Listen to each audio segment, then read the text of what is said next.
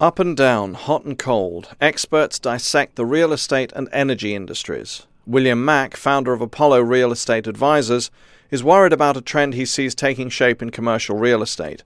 As private equity pools bulge, private investors are starting to play a role in real estate transactions with developers who put together deals leveraged with the help of private equity funds.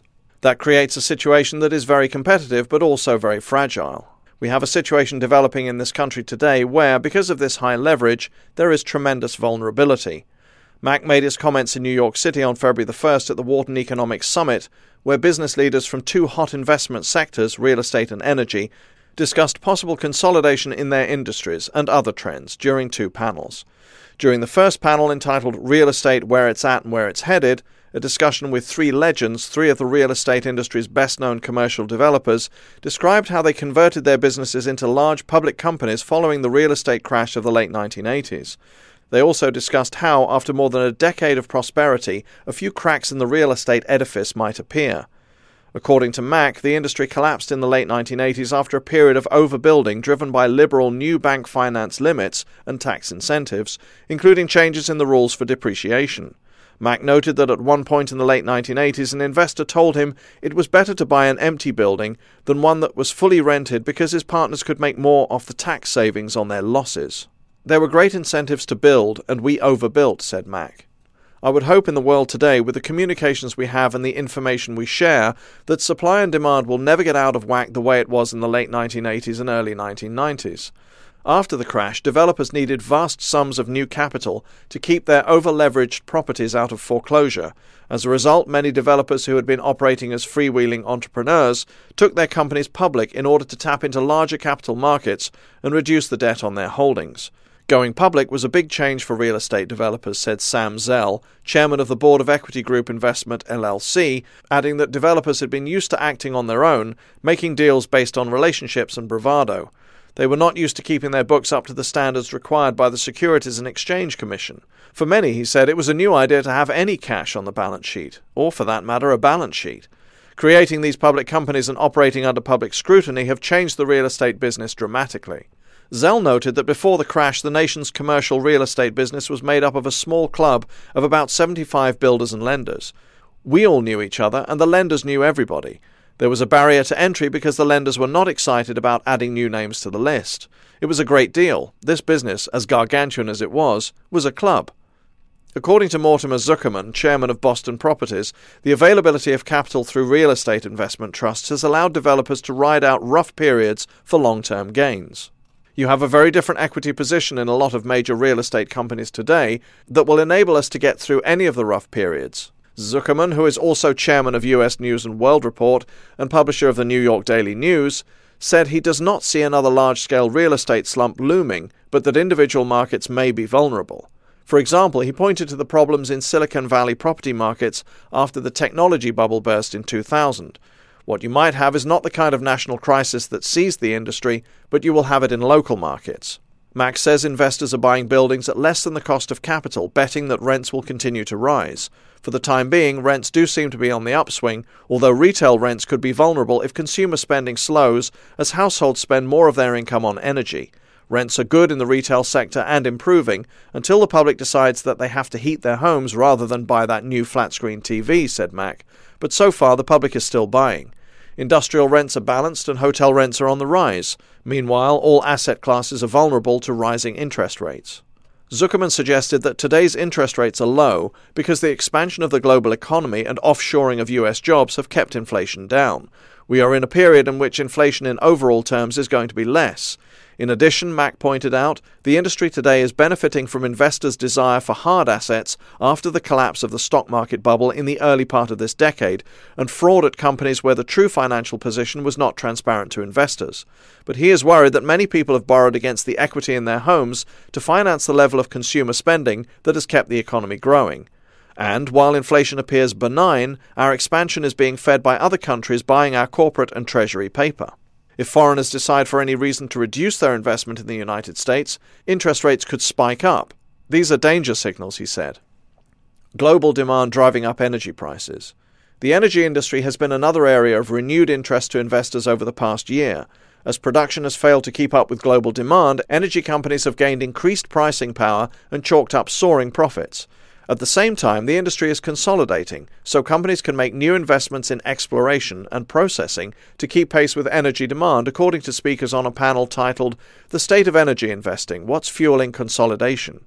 David Crane, president and CEO of NRG Energy, a wholesale power generation company headquartered in Princeton, New Jersey, said that so far the industry's consolidation has been among the giant oil and gas companies, such as the merger of Exxon and Mobil.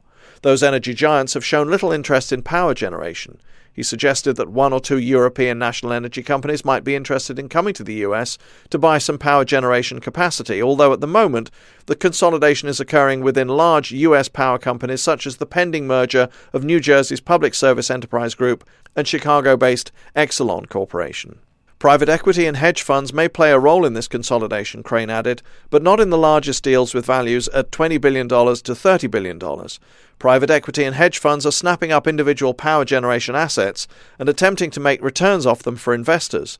To some extent, that is delaying consolidation because when you get a private equity firm or a hedge fund owning a power plant, it will not make investments that pay off over 12 or 20 years because it doesn't expect to hold the asset that long.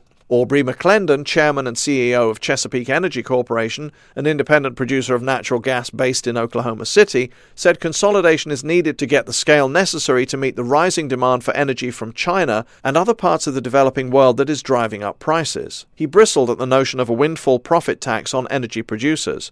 Just when we need large-scale players to step up and invest in the kind of project to create the energy the world needs, it becomes a crime to make money in the industry, he said.